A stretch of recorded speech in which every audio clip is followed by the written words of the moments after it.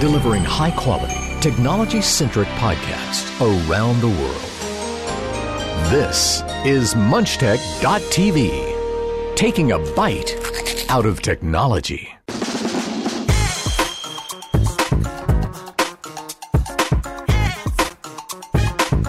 Hello, welcome to episode 509 of The Two Techies for Saturday, June 20th, 2020. This is the show where we talk about the week's most notable technology stories in around an hour or less with Aaron Fisher and myself, Jimmy Bunting. We come together once a week to discuss, debate, converse, scrutinise and explore the world of tech. On this week's episode, WWDC. It may be remote, but it could bring some significant changes. And Sonos and Google take on each other in the courtroom.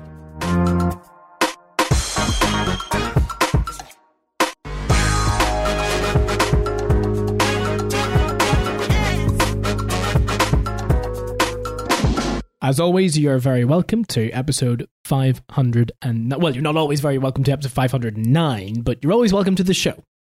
This is the only week when you'll be welcome to 509, because next week it's 510, and last time, it wasn't last week, nearly caught myself out there. Last time it was 508, and I'm so glad you told me this, Aaron, because pre-show you confirmed that, you know, when I asked to confirm the episode number, you told me that, wait, what did you tell me? I can't even remember. That 509 is the one that's after 508, but it is, and this might blow your mind, I hope you're sitting down. I'm sitting down. It's the one before 510. Yeah, that's right, yeah.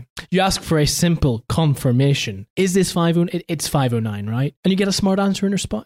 I just, yeah. Come on, you've known me long enough. You knew it was coming. Yeah, 10.5 years of doing this show. I should know what to expect. June 20th. What is special about June 20th? And no, it's not because it's 3 days before your birthday, because no one cares about that. What's special about today? Longest day of the year? That's it. Well, is it, if we really want to get into the technicalities and the nitty-gritties, is it really the longest day in the year? Or is it the day with the longest amount of daylight? Touché. Played you at your own game, Aaron. Wait a minute, it was your game. You're the one who asked the question. No, but I asked before. I'd have asked both. Yeah, you're right. Okay, yeah. Fair enough. Aha. You played me at my own game at playing you at your own game. It's getting a lot of complicated. Getting a lot of complications here. So yes, longest daylight hours and so on and so forth. All downhill from here. If you enjoy longer days, that is, which I do. Or in my world, it's all uphill from here. Ugh, no. Weird. You're just weird. Summer is the worst. Heat is the worst. No, Winter is the best. Rain, snow, cold, frost are all the best and far superior to summer in every way, shape or form. This week, it's meant to be, like, I know so many people in other countries are going to laugh at us, but it's meant to be like 30 degrees for most of the week this week, and I'm just not looking forward to that. This country we're not set up for the warm temperatures. That's why we complain so much, and we get some lovely humidity to go along with it. So I'm on the other side. I would love the forecast for the next week to be, I would say positive, but positive for you is not warm, but warm for me is positive. So I'll say positive in the fact of heat, sun, blue skies. But unfortunately, the forecast shows anything but that at the minute, which means it's getting out on the bike, which is what I've been trying to do. It's not going to be impossible, but it's going to be miserable. But in a country that just isn't set up for air conditioning, and you're not on holiday, like sun, sea, sand, blue skies, whatever, when you're on holiday is fantastic. When you're at home in a country not built for air conditioning, in the situation that we're all in at the moment, and it's 30 degrees outside with the humidity to go with it, exercising is just miserable. Going outside generally is just miserable. Doing anything is pretty miserable because you can't escape the heat. It's hot in the house. It's hot wherever you go. Literally, the only escape is basically your car. It's not fun. If anyone needed cheered up, thanks, Aaron. You've done it. I'm the motivational speaker you needed, or you didn't know you needed. It's doing the opposite effect. Bah, doom and gloom. Absolutely. What may not be doom and gloom is WWDC, which starts on Monday, 22nd, ends on Friday the 26th. This time next week, it will all be over, and we will be able to talk about what actually happened as opposed to what we think might happen. However, in saying that, in recent years, in fact, throughout the entirety of this show's history, the last 10.5 years, not we personally, but what the community of technology enthusiasts and reporters and journalists and so on come up with is normally pretty accurate. The leaks are pretty accurate. And if anything, they've gotten more accurate as time has went on. Apple have been less secretive, and I don't know if that's intentional or if that is because they have a bigger company, a growing company, more people, more potentialities for things escaping through. But either way, we kind of already knew what's going to happen at WWDC, as you like to call it, Aaron. Dub. Good old dub.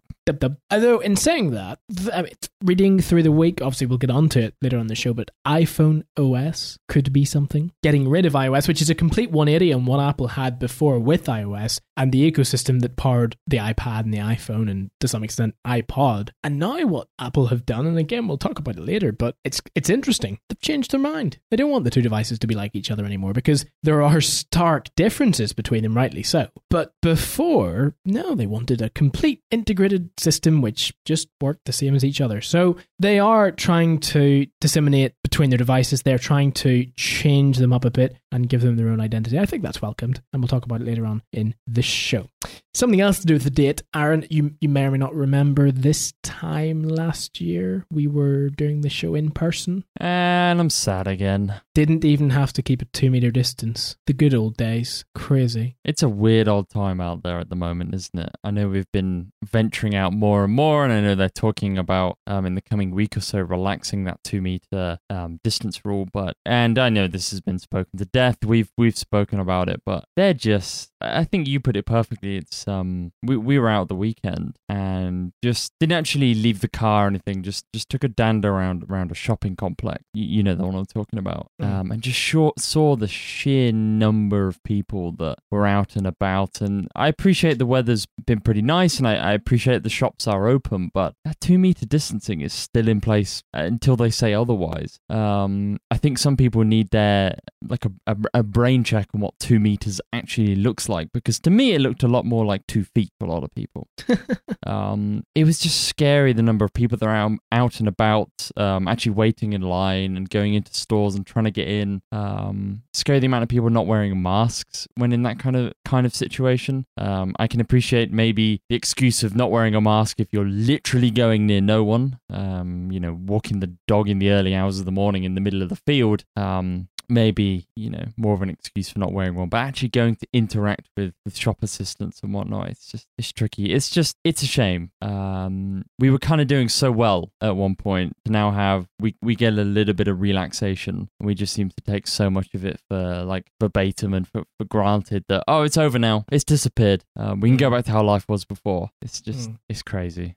It is, and this whole period has brought a lot of uncertainty. And this is outside of technology. This is just life in general. And the uncertainty has sparked so many responses and so many reactions from every single individual, because everyone handles things slightly differently. And so how you have managed this whole scenario, we'll call it, is different in some ways to how I have, and vice versa. And it's very similar in other ways, because I know you and I are very similar in certain aspects. And the same applies for everyone in the world right now, I guess, in different countries who are going through different stages. And it is that uncertainty which I think unsettles people, at least certain people, because there's no real answer. When, how, why, when will it get better? How will it get better? But I think the best part to take away from it, and the thing is to remind yourself over and over, is it will. Things will get better. Things will improve. And yes, there is a lot of uncertainty still, but we're getting through it. And in my eyes anyway, I think you'd agree, Aaron, you need to make the best out of a bad situation. You need to work with it and use it to your advantage, because otherwise it's just not going to work. And it will work, but you could get a better result from it. So to juxtapose Aaron's failed attempt at a motivational speech at the start of the show, that's my motivational push for this week. It will get better. Yeah, it's uncertain, but that's fine. Roll with it. See what happens. Should we go to the quick news, or have we really taken a new sort of leaf here? We just talk about medical. We're perfectly qualified to talk about medical situations now. No, I think we should go to the quick news.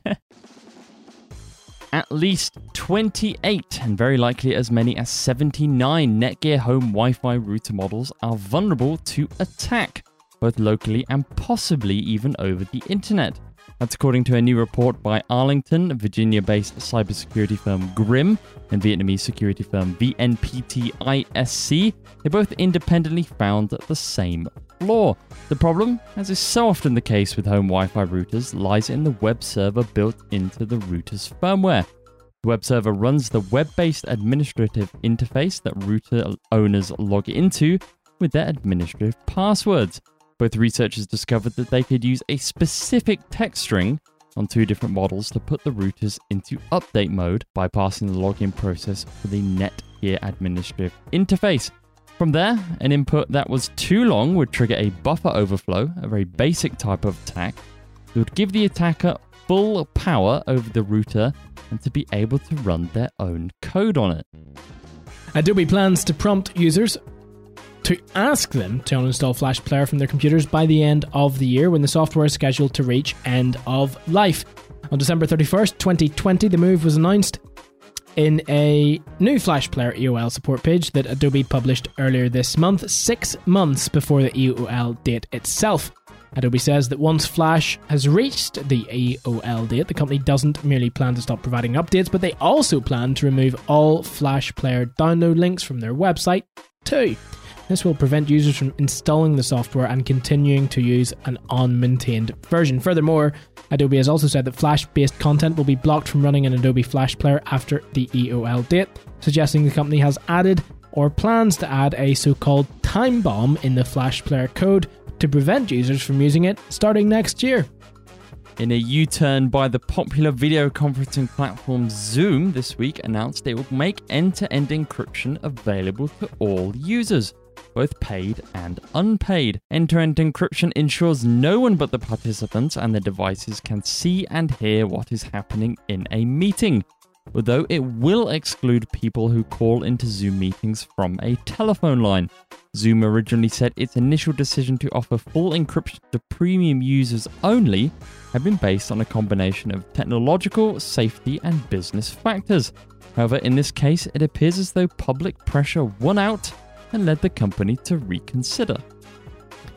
And finally, Google's, quote, "Don't be evil" slogan may have come back to bite it, as it hunkers down for a patent slagging match with its technology partner, Gonsar Sonos. Google has just escalated an already simmering dispute by filing a lawsuit accusing the American audio company of infringing 5 of Google's patents. Google says that Sonos was caught using, quote, "substantial volumes of its patented technology without permission on its controller apps and the Sonos radio service." Google's move appears to have come as a carefully calculated tit for tat in response to a lawsuit launched by Sonos earlier this year. In that one, Sonos accused Google of infringing 5 of its own patents, filing complaints in a federal court in Los Angeles before the US International Trade Commission in Washington. Both sides have now gone full macho, with Google accusing Sonos of false claims over the two companies' collaborations in the hot smart speaker market, and Sonos chief executive Patrick Spence signalling, quote, "bring it on," saying he looks forward to winning both cases.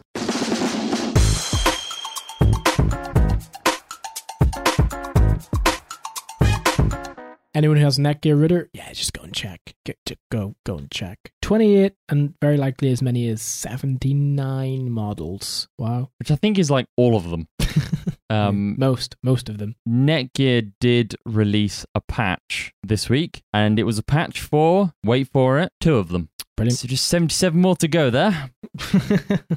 It's unlikely the people who have Netgear will have those too, right? I mean, that's how it works. 2 things. One, this kind of attack, as the article kind of highlighted, a super basic attack. It's one of the things that, or probably one of the most common attacks that routers seem to fall foul of. Routers have all this fancy encryption software and security features, but accessing or brute forcing or however you want to get past the administrative login interface. So when you go to your router in your network and it goes, what's the router admin username or password? Often, if you have an ISP supplied one, it'll be the one written on the side of the device itself. Where you enter that is basically where all these attacks seem to happen, and they seem to be able to skip straight through that, which is super worrying. And how many people actually are aware that they can update their router, or that they should update their router? I'm not aware if Netgear do auto updating. I'd be surprised if they do. I don't think they do. So with this release of a patch, how many people are actually going to go in and update this? Like, this is us reading the tech news to tech people.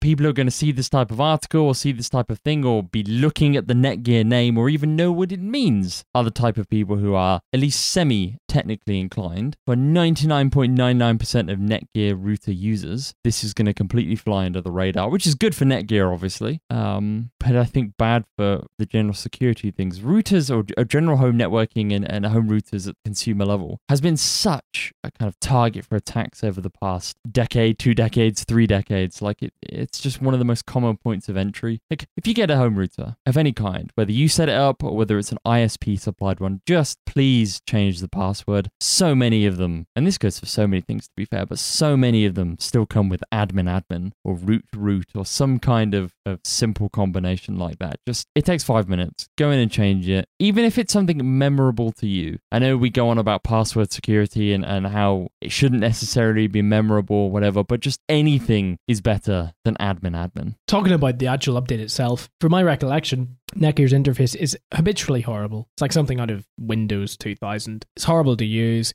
difficult to interpret, and on top of that, when you do use it, you do interpret correctly, it doesn't actually work intuitively either. At least that's on the older devices, and I say older, I mean 5-6 years ago. Not sure what way they work now, but can't be assured that it would be much better. I wouldn't be given much confidence in it. And that's the thing. Most people will not realize this. Is it a huge problem in terms of scale? Yes. In terms of looking at the nitty gritty in your own home, I'm going to say something you may disagree with, Aaron. Probably not. But you still don't want it there. It's not good in any way, because if someone were to come along and exploit it, then it's there and they know about it. And it's very easy to exploit. Just to combat that slightly, I don't think this is something we can just go, don't worry about it, because this is an this is an attack that can be used over the internet, which means it can be automated. Someone doesn't need to be near your house, have access to it, or anything like that. This will just be a bot that will go through and just absolutely hammering IP address ranges, because don't forget, your IP address is accessible via the web. Yeah, it's not local. Your home has an IP address, more than likely. And there will just be something going through automatically, just scanning millions and millions of these. So I wouldn't go, it's not much to worry about, because this will be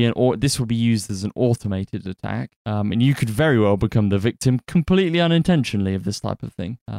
So if you can, you know how to log into your Netgear router, log into any router you have, and check it if it has updates. I'm fully with you. I think the only interface for router that I haven't hated is the Ubiquiti stuff, and that is not consumer friendly, or not consumer grade, sorry. Any Netgear... Isn't that funny? The one that's not being used by the consumer, it's in a business context, and it's not difficult to set up. Whereas the consumer grade products, you need a degree in network management. Brilliant. You also need to be using Internet Explorer 5 from about 20 years ago to support half the stuff they want. It's ridiculous, those interfaces. You were saying, sorry, I interrupted. Oh, no, that was it. Just, I don't think we should play this down as it's not much to worry about, or don't worry about becoming a target, because I don't think anyone's going to target you specifically. But like I say, this will just, everything becomes part of an automated attack. For anyone who's ever, let's say, had a WordPress website, and if you've installed something like WordFence that alerts you to attacks or to brute force login attempts, you get hundreds of those a day. It's not someone personally attacking your website, it's just you've become part of it. You know, you're on an automated bot's radar somewhere, and it's just going to keep trying. That's all this will become part of. Lots of Netgear routers will probably be compromised as such, which is not a good thing. Touche. While we're on security, actually, something I did mean to bring up. I got a notification a while ago that a password of mine had been leaked on the dark web by dark web monitoring software, which is built into package I use for credit rating and so on. And it basically said, this application that your email is linked to has had a security breach, and as a result, your password was stored in plain text and was leaked. First off, brilliant. Thanks to the company for that. But second off, it wasn't a problem, because the password in question wasn't in use anymore. I routinely change passwords. They're all different, so on and so forth. So there's no issue. Didn't bother me. Wasn't so worried. But I did get an email through the week. Went into my junk box, actually, and hey, I infected your computer. One of your passwords is... It gives me the password. Right? Question mark, exclamation mark, smiley face. Read the attachment for more information. But please don't flip out. You still got the chance to save your ass. Well, there's no attachment, so I can't read it. And it was sent again. It was sent twice. Obviously not by a person behind a computer. It was obviously a robot or a bot. But great. Yeah, that's fine. Go for it. Oh, the subject is I recorded you. So that's what I've still got the chance to save my ass. Interesting. So, moral of the story, number 1, change your passwords very regularly. Number 2, if you can, employ the use of dark web monitoring. Try and keep you aware of whether or not your passwords have been leaked online. And even if they have or haven't, just change them every so often, because we cannot trust companies to keep our data safe. It is just, we can't. While we should, I'm not saying it's excusable, and I'm not saying that, well, doesn't matter, but it's just the attitude we have to have. They're not going to keep it safe.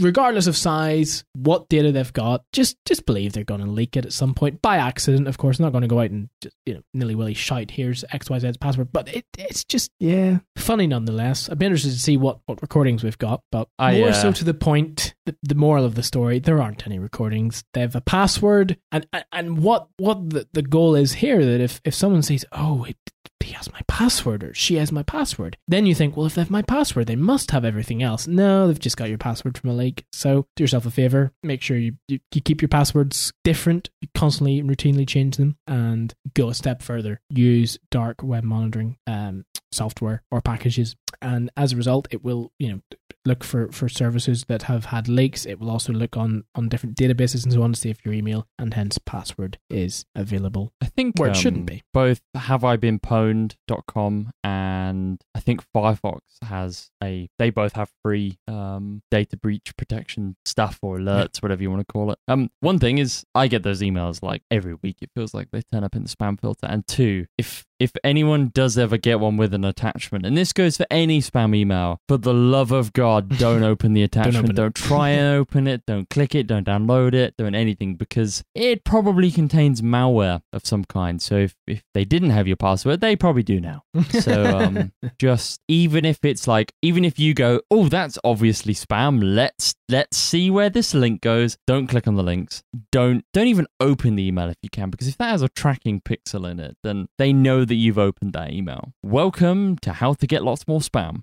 Don't click on any links in it, because again, anything opening in your browser, cookies are like one of the least secure things, but just so common. Like even if you think it's fine opening it in private mode or whatever, it's like it's really not. And attachment, just don't do anything with them. If something ends up in your spam filter, there's a huge likelihood that your mail client will actually not download attachments without you telling it to. And it's a very good idea to leave that as not downloaded. I know Mail on the Mac, if something goes into the junk folder, it won't download attachments. That includes tracking pixels, any attached files, whatever. Don't click load remote resources, just whatever you do. Aaron, you've saved yourself. You had a terrible motivational speech at the start of the show. Now you've had a great security talk. Bringing it back around, I'm sure I'll screw it up at some point.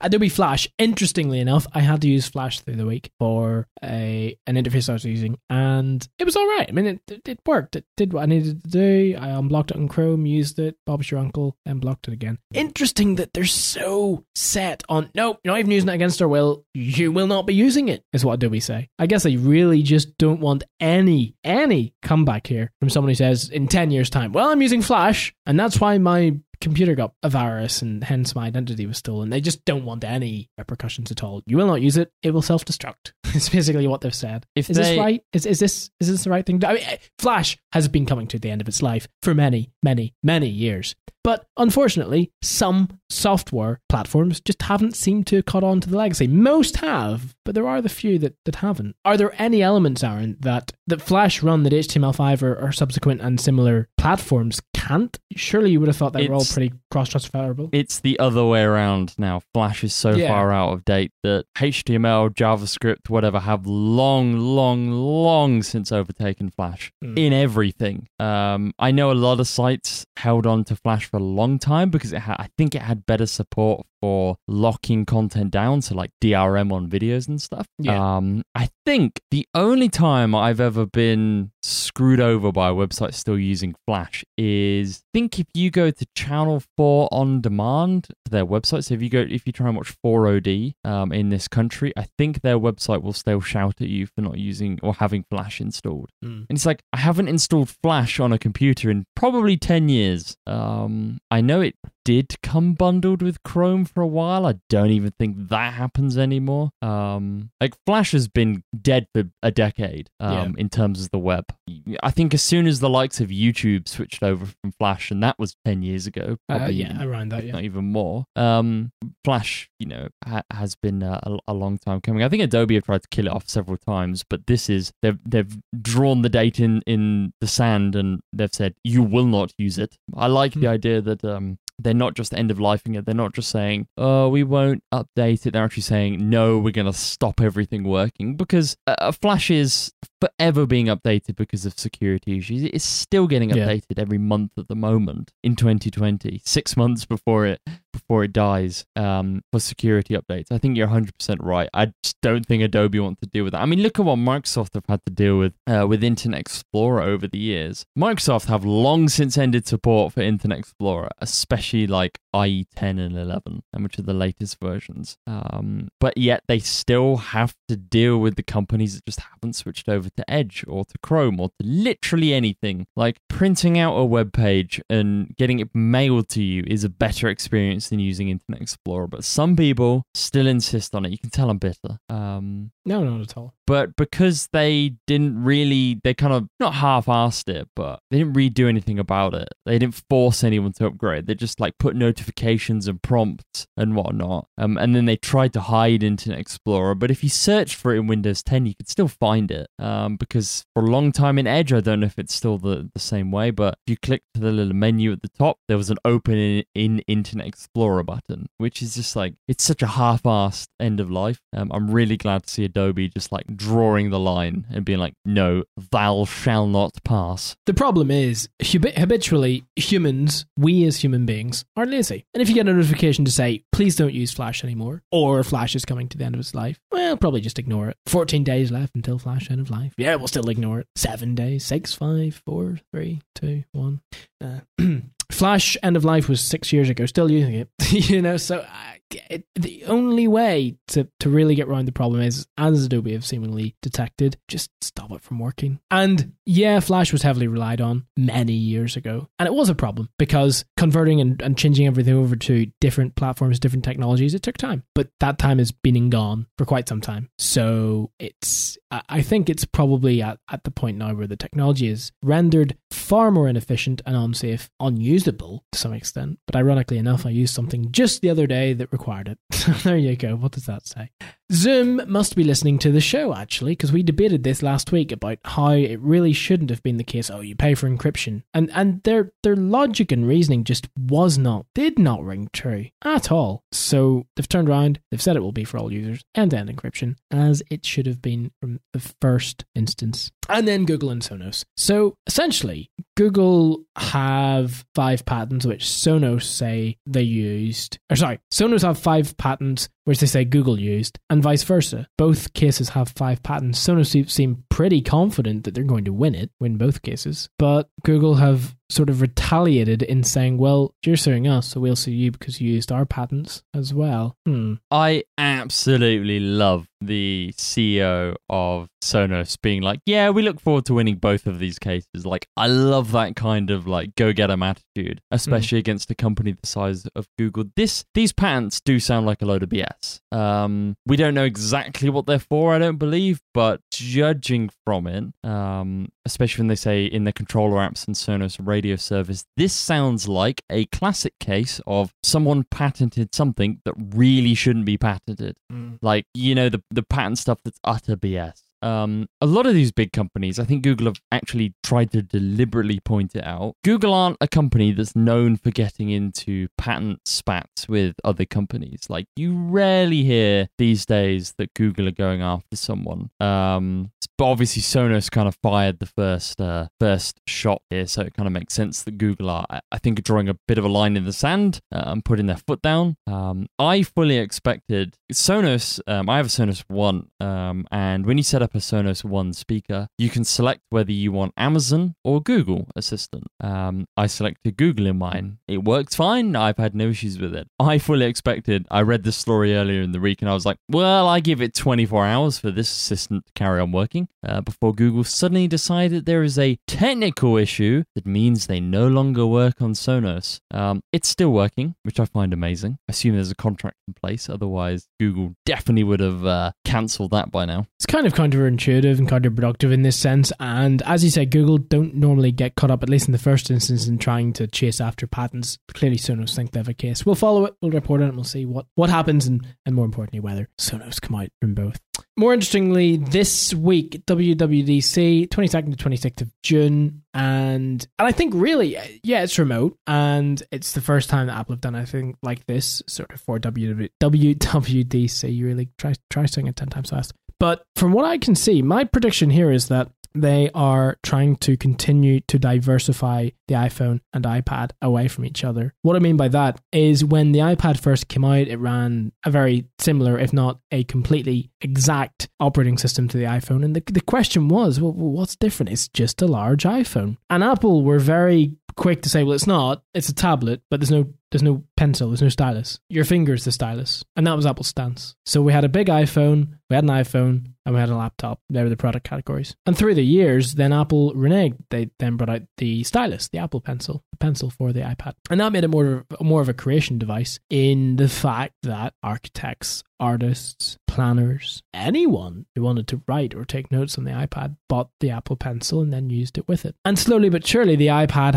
has sort of gained an identity of its own and has become not quite a fully fledged notebook as such, but it's not far off it, especially the iPad Pro. So the question now is, the iPad is actually closer to the MacBook line than it is the iPhone line. So it makes sense. It got its own operating system last year with iPad OS. Is it the iPhone's turn now? iOS used to be the amalgamation of the iPad and the iPhone and the iPod. Now it's kind of just the iPhone running it. So it makes sense to give it its own identity, right? 100%. I mean, exactly as you say, when you consider that watchOS is its own thing, tvOS is its own, even the Apple TV gets its own OS. iPadOS, you're right. It's the iPod Touch and the iPhone are running iOS. I assume it will be, because the iPod Touch still exists. Let's not forget that little guy. It still gets updated every so often as well. Will it be iPod OS and iPhone OS or just iOS and iPhone OS?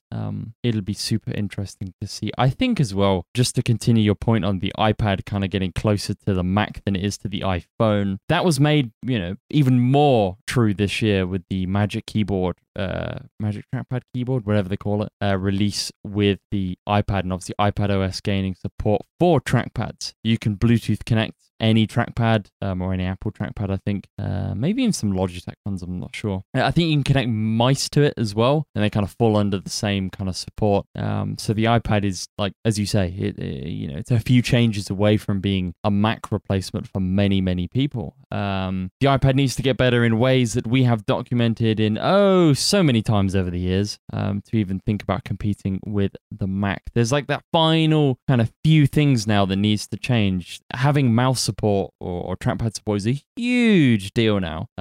If it could just get a decent file system. The Files app was a good start, but it is by no means perfect. It has so many issues when you try and use it in the real world. The integrations have just been clunky. Things like copying and pasting files, like Apple have added support for multiple windows, but like copying and pasting files between those windows, you lack basic things often. Sometimes you seem to get an indicator of how long something's going to take. I think if you're connected to another service or a server, then like you'll get no progress indicator, and it's just weird. Like that integration just needs to be like tip top, made more like Finder on the Mac. Not saying it needs to look like Finder, but the details need to be there. And that's kind of a big thing for this year. I know we've talked about this before, is details. That's what Apple need to focus on this year. It's what seemed to be lacking from Catalina and iOS 13 and iPadOS 13 is just details. We got new features and that was cool and all, but there were just like little things that either weren't consistent or didn't make sense or didn't work. I don't think my iMac has kernel panicked more times in its life than it has in the past year. I can be guaranteed at least once a week I'll be woken up in the middle of the night as the Mac, like bright screen, loud, bong, as it crashes and restarts in its sleep. Maybe I need to reinstall Mac OS. I don't know, but it's a Catalina on problem. Speaking of the iMac, actually, one of the big things I am potentially excited for Monday is, wishing the week away already, is a redesigned iMac. This has been a rumor that's been bubbling for like 12, 18, 24 months. It's been a while. The iMac has generally looked the same. If you take even the white iMac, kind of post iMac G4, so the G5, it's looked the same for some time. That whole kind of the all-in-one with a chin type design, ever since post G4, it's looked the same. This might be the first time in like 15 years we get a redesign. Do you think it needs a severe overhaul? I don't think it needs a severe overhaul at all. I think the redesign we're talking about is they'll get rid of the chin, they'll reduce the bezel around the outside, so it'll basically look like you're looking at a screen, and that's it. Right. Which is nice. There's a couple things that have always bothered me about these new iMacs. Actually, all of them pretty much. The ports, I hate the fact that some of the ports are on the back. Like an SD card is just not useful when you have to try and lean over your desk and fumble around on the back, try and find it. I wonder how many hours of productivity over the last, 10, 11, 12 years I have wasted in trying to locate the ports in the back of the iMac. It's so true. dumb, isn't it? But it's been that way for such a long time. It's form over function, but I think it's a trade-off, because I would much rather they were at the back than stupidly located somewhere else. I get it, but thing is, I don't think it needs to be on the front. Like, the side was a perfectly acceptable place to have an SD card slot. Actually, was it ever on the side? It used to be, yeah. Beside or just under the CD port, but then when because the iMac I had before, the current one, which obviously has the thin bezel, I really cannot talk today. Bezel. The one that had the thicker bezel around the side had the CD slot and then the SD card slot underneath. So they just took the CD slot away so they could emboss the case, or convex the case. Okay, you get the point. And they put it in the back. It was fine. It's not. I just hate every time I have to use it. I curse Johnny Ive. I'm sure he's worried. Oh, you're 100%. He's definitely listening. But it's just stupid design decisions like that have always just blown my mind. I doubt that's going to change, especially if they're getting rid of the bezel altogether and not having a chin, then there really isn't anywhere to put it. But it's just fumbling around to plug a USB into the back or your headphones or whatever. It's like I plug my headphones when doing the show. Instead of into the back of the iMac, I plug them into my speakers because they have a 3.5mm jack on the front that I can just get at really easily. Trying to clamber around the back of the desk and unplug something and plug it in. Like, the iMac is just, there's some questionable decisions in that thing. But on the positive, I am looking forward to it getting some attention. Aside from the iMac Pro, it's felt a little kind of left behind for a while. Aside from getting the 5K upgrade, I think since your iMac, you and me have got, 2012, 2013, something like that, which was like the first year of the thin bezel design. That was the last upgrade, and that was 7 or 8 years ago. I love my iMac. It's a fantastic machine. I would if this one broke down, I would go out tomorrow and get another one. Like, it's been that good to me. It's that value. We're talking our machines are almost, we're gonna in the next couple of years, we're both going to hit that decade mark, which is super impressive. The machines are expensive, but when you break it down to the fact that even in 2 years, I don't think they're going to be giving up the Ghost anytime soon. You know, to get 10 years. I do give the odd chosen word when it slows down, but I think that's just the fact I haven't reinstalled the operating system for some time, and I still need to SSD and more memory. Yeah. So it's not really the product's fault, but yeah, absolutely, the fantastic product, timeless design, does everything I want it to, and more. Okay, you can't upgrade too much more inside, but you don't really need to. It's kind of kept with the times. And for what I use it for, which is really not any, it doesn't put any strain on what it can do. It doesn't test it. So absolutely, it's done me well too. The big things I worry about an upgrade is what I love about, especially the 27-inch at the moment, is you can still upgrade the RAM. You can still plug an external SSD. You can still open it up and swap out the SSD, but you can still plug an external SSD in and boot off it. And I love that about the iMac. It's like, aside from going and spending umpteen bajillion dollars on a new Mac Pro, it's like the last expandable Mac there is.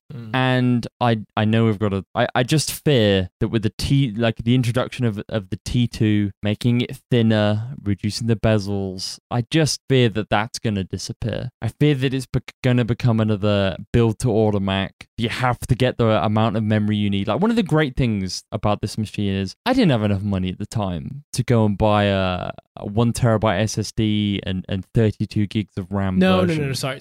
I'll just stop you right there. Don't care who you are. If you spend the money to put those parts from Apple in the computer, you're wasting money. You're wasting your money. You are. But you have no choice now. You have no choice. Ridiculous. So the money they charge for the storage medium, for the RAM, it's robbery. I'm sorry. I will justify the price of the product because it looks nice, it works well, it lasts long, it's supported for a long amount of time. But don't try and treat me like an idiot and say it costs £500-600 to put an SSD in it. No, it doesn't. That's BS, Apple. Complete BS. Yeah. And we as a tech community need to continue to, every year they do this, that needs to continue to be called out. The fact that if you're going to take upgrade options away from us, or user upgradable options away from us, then you better damn price those things competitively. 100%. Because you're right. The amount Apple charges, it's not even like a little bit more or even double. It's like 200-400% of retail markup. Like, it's insane how much they charge for this stuff. Stories have been coming out recently how, like, I think a memory upgrade on like the MacBook Pro or something recently, like, doubled in price one day. Apple took it from like $100 to $200 or something like that. It's like, okay. And you have no choice but to pay that. If you didn't order it the day before, then you're screwed. You know, you've just tacked on another $100 to your price. I will be massively disappointed if the iMac comes out and is not upgradable in any way, shape, or form. And the T2, we know, limits the user replaceable parts. So opening it up, maybe even booting off an external SSD becomes difficult. Like, I don't like that. That has me worried. Also, the idea that maybe bringing in a better display, I doubt it's going to get the same features as the Pro Display XDR. That thing costs $5,000. Apple suddenly aren't going to turn up and put that in the iMac. But there's lots of things I fear that Apple are just going to hike the price on this. I really worry that this is going to be such a radical change that, and it wouldn't be unlike Apple, that instead of replacing the iMac and upgrading everything at the same price it is now, that instead they keep the one that we have now and they introduce this new one at a £2,000 plus price range. That would disappoint me greatly. If this goes up in price at all, will be disappointing. But if Apple screw up the iMac lineup and introduce this at some crazy price, I will be disappointed. It's hard to justify buying any Mac at the moment. The Mac Mini lacks upgradability, barely gets updated. The MacBook Pro lacks any upgradability and is very expensive. The MacBook Air, same story. The iMac, we're not going to buy a Mac Pro.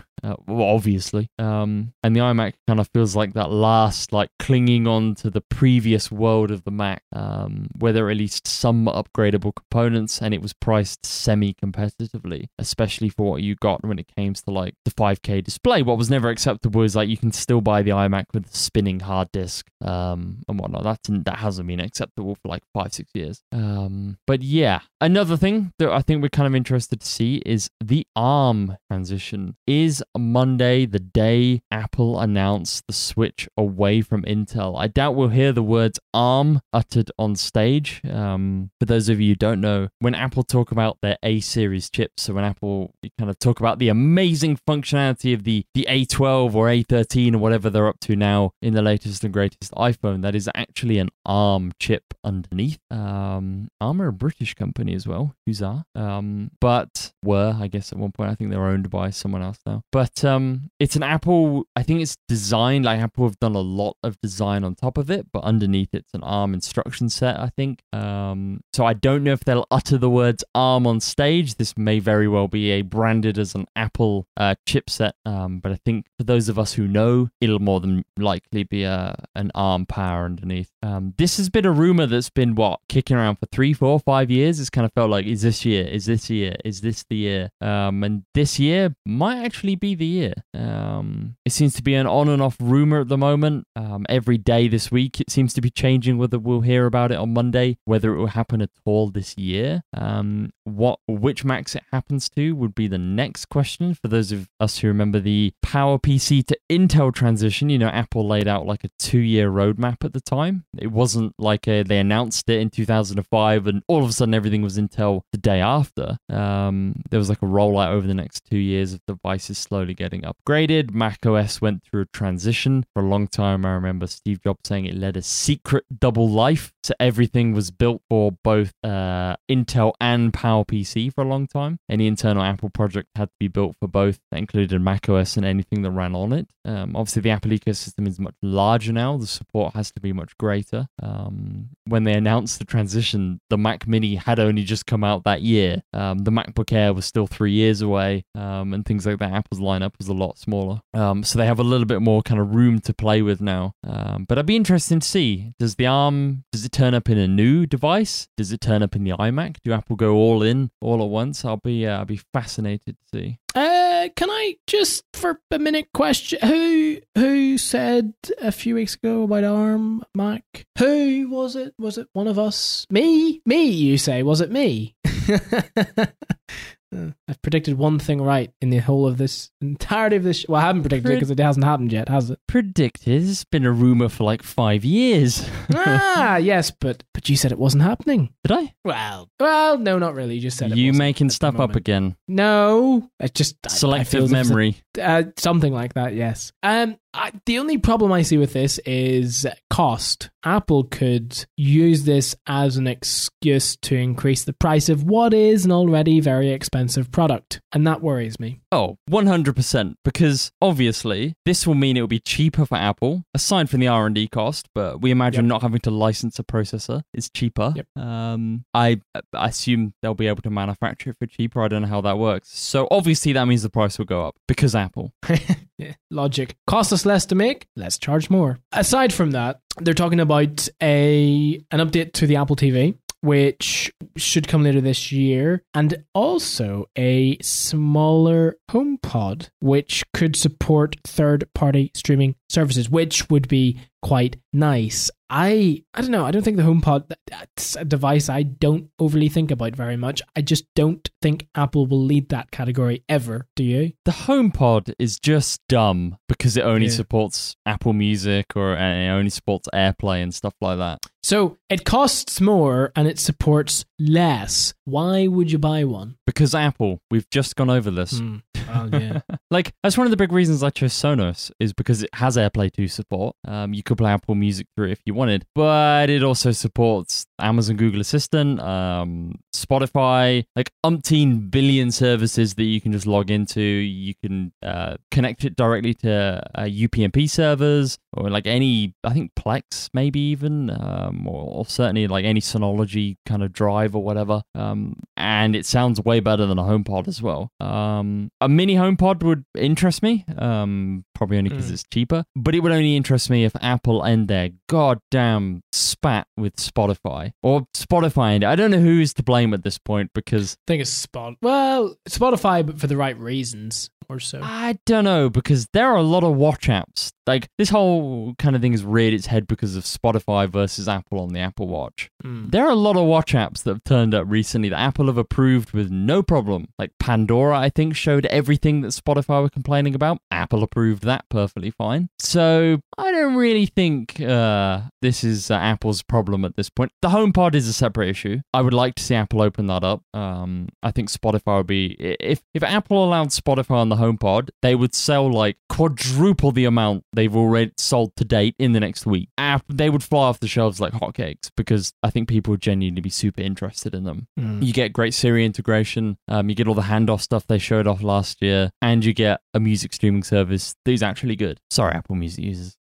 Or a streaming music service that a lot of people have. We'll go with that. I think they would sell like crazy. And aside from that, we're going to talk about the Mac Pro very quickly before we end, but WWDC, what else are you seeing? Is there anything else in your eyes that will shape it, pioneer it, that kind of thing? Or do you think we've really hit the nail on the head? I can't think what's going to be coming to like iOS or Mac OS, or iPhone OS, iPad OS, Watch OS, TV OS, whatever we're going to call it now. That will be super revolutionary. I think that's just got to be, again, for most of us, if we come out the other side of Monday and they go, yeah, we just did some bug fixes, that will be massive. That will be huge for us. That's all we want at this point. Anything else is a plus. I think if they are going to do the ARM transition, then that will get a lot of conference time. It's a developer conference. This isn't something I think to be expecting crazy amounts of new hardware at, which is why I think if we're talking about a new Apple TV or whatever, then that does make more sense for their kind of end of year event, or later in the year event, I should say. Yeah. An iMac, maybe you could argue that it's a developer conference thing. And then, like I say, if they're gonna do ARM, that's what I see taking up a huge amount of stage time. But oh my god, am I excited. Like this, I think I say this every dub. I could be wrong, but this is the most excited I've been in a while, and I know I've said that last year. You did. And I was disappointed. Yeah. Just to round us off, back onto Apple. The Mac Pro, they're now selling DIY SSD upgrade kits. Aaron? Considering, so when the Mac Pro came out, one of the biggest many complaints was it has a removable SSD inside of it. And everyone jumped on the conclusion of, oh, it's removable, you must be able to upgrade it. Not so fast. Unlike the MacBook Pro, where we've always said it's not upgradable because it's soldered to the board, or I believe it's still soldered to the board. Like, it's physically impossible. Yeah, well, physically not possible for mere mortals. And another big reason is that with the introduction of it, is why I kind of briefly mentioned it with the iMac, is the introduction of the T2 chip, say that 10 times fast. The T2 chip is a security chip that Apple built, designed, whatever you want to call it. And they basically run everything through it. I think it's like a controller, the SSD, and for various other things. It'll handle all things like encryption and stuff like that. And in a way, so on your iPhone, your iCloud details are like tied into your iPhone.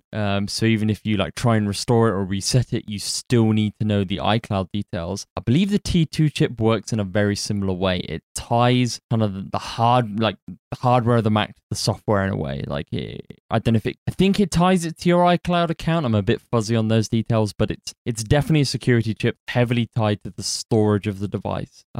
So when the Mac Pro came out and had a removable SSD, we instantly thought that you could buy the base model Mac Pro and swap out the SSD for any old NVMe or whatever drive it is. Well, that wasn't the case because of the T2 chip. I think if you wanted it replaced, you had to have it upgraded by Apple. Apple were the only ones that could do it with your build-to-order configuration. Whereas I don't think anyone expected this. I don't think any of us saw this coming. They suddenly began selling an SSD kit, which will allow you to buy more storage for your Mac Pro. You can get an option of up to 8 terabytes of storage. This will replace the machine's existing SSD. So this kit is really designed for buyers who originally configured the Mac Pro with the smaller SSD option. Bearing in mind, you can go all the way down to 256, which is crazy in a machine that costs $5,000, rather than people who already picked the larger SSD. I'm just trying to find if it's on the Apple website, if I can get a price for it. I'd be curious. No, you don't want to. You don't want to get a price. No. Don't do that. It's not a good idea.